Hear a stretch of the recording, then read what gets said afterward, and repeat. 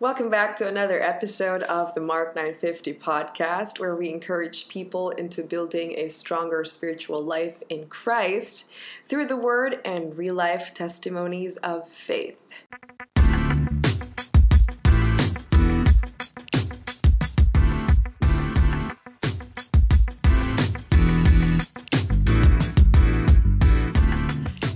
Hey guys, it has been a while.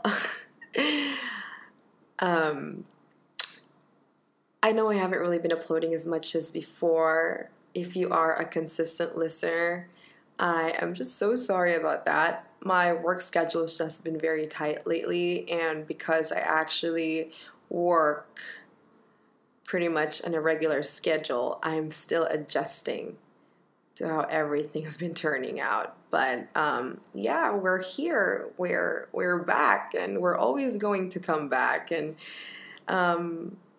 yeah, and since we're talking a bit about work, I just want to really take this moment to just thank God for sustaining me. Father, I thank you, Lord, for work, although it gets a little challenging sometimes, maybe very challenging sometimes. I just want to give you praise, oh God, for your presence and for the opportunity to be able to serve you in my workplace, where I can actually reach out to more people, and that I'm able to bring people to you and lift up those people to you in prayer. Help me, Lord, to be bolder as I grow to get to know more about you. In Jesus' name, amen. You know, one thing I realized, guys, wherever each one of us may be right now is for a purpose. Whether you're at home, still at school, or working, you are exactly where you need to be. Even if it seems like you are in an uncomfortable situation right now and you don't understand what's happening around you, you are still where you need to be. Because our God is sovereign, He doesn't allow anything to happen in a Christian's life without a divine purpose. Personally, this truth has really helped me trust God even more, knowing that when He is the one who calls the shots in my life, I should have that confidence. That confidence, knowing that wherever He leads me is actually where I need to be. The Lord is my shepherd, I shall not want. That means I shall not desire more than what the Lord God gives or provides for me each and every day. He knows what I need. I don't always know what I need. You don't always know what you need. But we can never, ever be lost in trusting God. And that is my encouragement for you today. But yeah, in the last episode, I believe I mentioned that we were going to talk about the Lordship of Jesus Christ. So here we are, and we're going to be talking about the Lordship of Jesus because it's also a very important thing to discuss about. And we're going to begin with Romans 10:9. I don't know if you can hear the noise. Right now, I'm actually in a different area. I'm not at home. I'm actually in an area where I'm temporarily been transferred. So yeah, but anyway, we're going to begin with Romans 10:9 that reads, "If you confess with your mouth that Jesus is Lord and believe in your heart that God raised him from the dead, you will be saved." So, the starting point of salvation is actually the acknowledgement of the Lordship of Jesus Christ in literally every area of our lives. Every area of our lives. So if Jesus is not Lord of even the smallest matters of our lives, He is not Lord of our lives at all. We can't receive Jesus as only our Savior without also submitting our lives to His Lordship. Now, mind you, Lordship is not about following a set of religious rules or traditions. Submitting our lives to Christ always begins in the heart. It always begins in our hearts. We follow Christ not out of obligation, rather out of love for Him. Just as we receive Jesus because He is our extreme joy. We don't just receive Him so we can go to heaven and not hell, but because Jesus is Jesus, because we have found hope in Him and we want Him to be part of our lives because of who He is. He is God who came down to earth in a form of a man so that He can die for our sins and have a relationship with us. And that's because He loves us. And He loves us too much to keep walking out of His perfect will. Lordship demands obedience. Luke 6:46 says, "Why do you call me Lord, Lord, and not do what I tell you?" Jesus is basically asking, why do you call me Lord, Lord if you have a complete disinterest of having your heart and your life be under my jurisdiction? The word Lord, by definition, is a title of someone having that supreme power or rule. It's the authority or the state of being a Lord. We listen to Hillsong so much and sing, "Lord, I give you my heart, I give you my soul. I live for you alone. Every breath that I take, every moment I'm awake, Lord, have your ways in me." We sing these very words, but don't really mean it, Most often than not, we sing all these worship songs, but don't really worship. Sometimes we really just like how they sound, and it's sometimes even just the reason why we go to church. And it's so sad. It's sad because true worship is really not about the songs that we sing. God looks into our hearts. The heart of worship is acknowledging God's sovereignty over our lives. A heart for Him and Him alone. And it's defined by the priority we place on who He is in our lives. It's the matter of the heart expressed through a lifestyle of holiness. Therefore, if you and I claim to be people who love Jesus and we call Him Lord, the way we live our lives should reflect that. I'm not saying you need to be perfect, nor am I saying all these because I am. I'm not. Christ has already perfected everything for us, yes. But just that I thought about it, Don't you think that because of what Christ did for you and I on the cross, He is deserving of all of our best? Just as a servant does everything for his Lord. Shouldn't we as well, as servants of Christ? And the Holy Spirit guides us through that too. But are we listening to the Holy Spirit? Are we getting convicted? Or when we get convicted, do we listen? Do we actually do something about that conviction? Or do we just keep ignoring and just move on with our lives and do whatever we feel like doing? It says in John 14:15, "If you love me, you will keep my commandments." Jesus said that. If you love me, you will keep my commandments. This isn't an issue on being legalistic. This is assurance of our salvation. If anyone is in Christ, He is a new creation. What does that mean? It means we have been removed from our old stinking lives into our new holy lives. And that's the most beautiful thing ever. That's God's love for us. Because He has loved us first, we should be able to love Him back.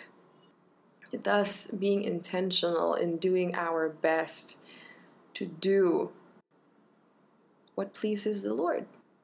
Though we can never really please Him enough, we can never do enough for Him. Though we can never really surpass God's love for us, He is still deserving of our best. It's basically just what we do when we're in love. We do everything for the people we love. And we try to get to know them better. It's the same. Just that the difference is when you love God, He doesn't disappoint. People, on the other hand, we always disappoint each other. You've heard it said, right? If God is not enough in your life, no person or thing ever will be. Might sound cliche, but it is true, yo. In order for us to establish good relationships with others, we must have a relationship with our God first.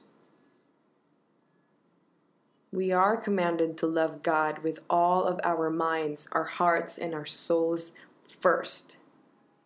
That's Jesus' first commandment.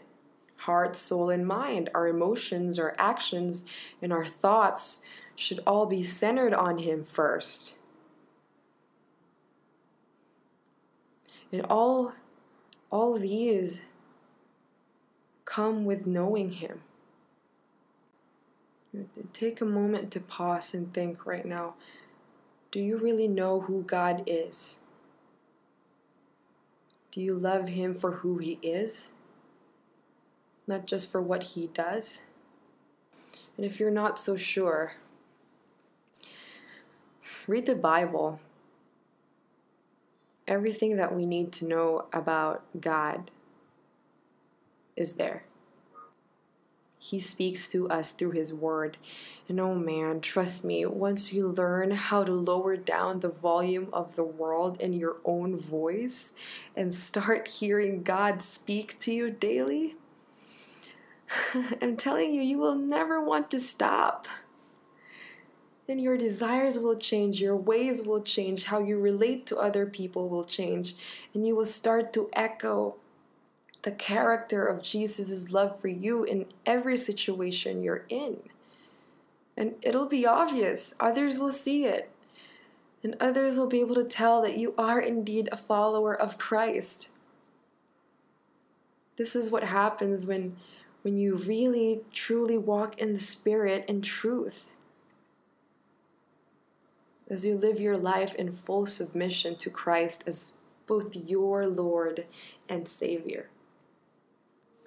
Colossians 2 verse 6 says, "And now, just as you accepted Christ Jesus as your Lord, you must continue to follow Him." This tells us that following Jesus is not a one-time thing. We don't follow Jesus only when it's easy, but we follow Him especially when it's hard. When it's hard to love, we love. When it's hard to forgive, we forgive. When it's hard to be patient, we be patient. And we do it over and over and over and over again, continually, daily. Why? Because God did all those things for us too, and He continues to demonstrate His love for us, even when we are just so undeserving of it all. Really.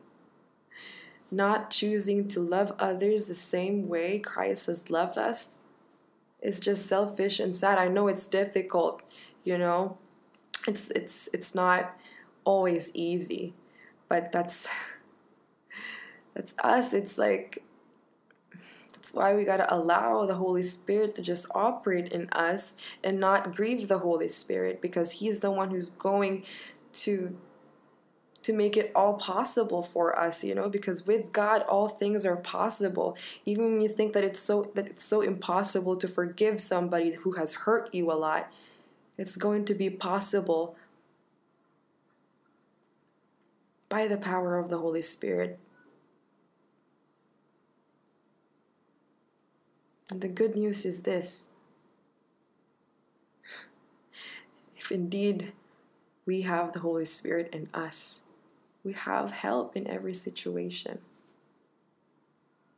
We are able to do what human nature isn't able to do. And as we grow to know more about Jesus, the more we submit to Him. And the more we submit to Him, the more we become like Him. As we continue to gaze at His loveliness and grow in His grace, we become transformed into His image as we pass from one glory to the next. So to put it in simple words, as we walk in obedience to Jesus as our Lord, day by day we become better and we mature in the faith. To spiritually grow is just the most amazing thing ever. It's the most beautiful thing that's ever happened into my life, and I'm really glad that I am growing still. And I will keep on growing until God calls me back home. And it's the same for you. Take joy in living this life with Jesus, Inspire and pull more people up to do the same. When we are servants of the King, Him and His kingdom should be our top priority. Let's end in prayer. Lord Jesus, we acknowledge your sovereignty over our lives. We give up control, Lord, for we know your ways are better than our ways anyway. So your thoughts are higher than our thoughts. So Lord, we pray that by the power of the Holy Spirit, we may continue to learn how to be good representatives of you. And that when we say we love you and follow you, our lives would reflect what we say and what we claim to be. Only by your grace. All these we pray in your name, Jesus, who is both our Savior and Lord. Amen. Before we officially end this episode, I've got a few reflection questions for us to ponder on this week. Number 1, how is the Holy Spirit speaking to your heart right now? Are you being convicted of something? Number 2, is your lifestyle glorifying God? Do you believe that what you've been doing is what your Holy Lord wants you to do? And 3, how is that going to advance His kingdom? How do you think your lifestyle is going to advance God's kingdom? All right. Thank you guys for listening. Hope you've been blessed by this episode. May the Lord bless you and keep you, make His face shine upon you, be gracious to you, and give you peace. This is Kai, your host, and I'll catch you guys on the next episode.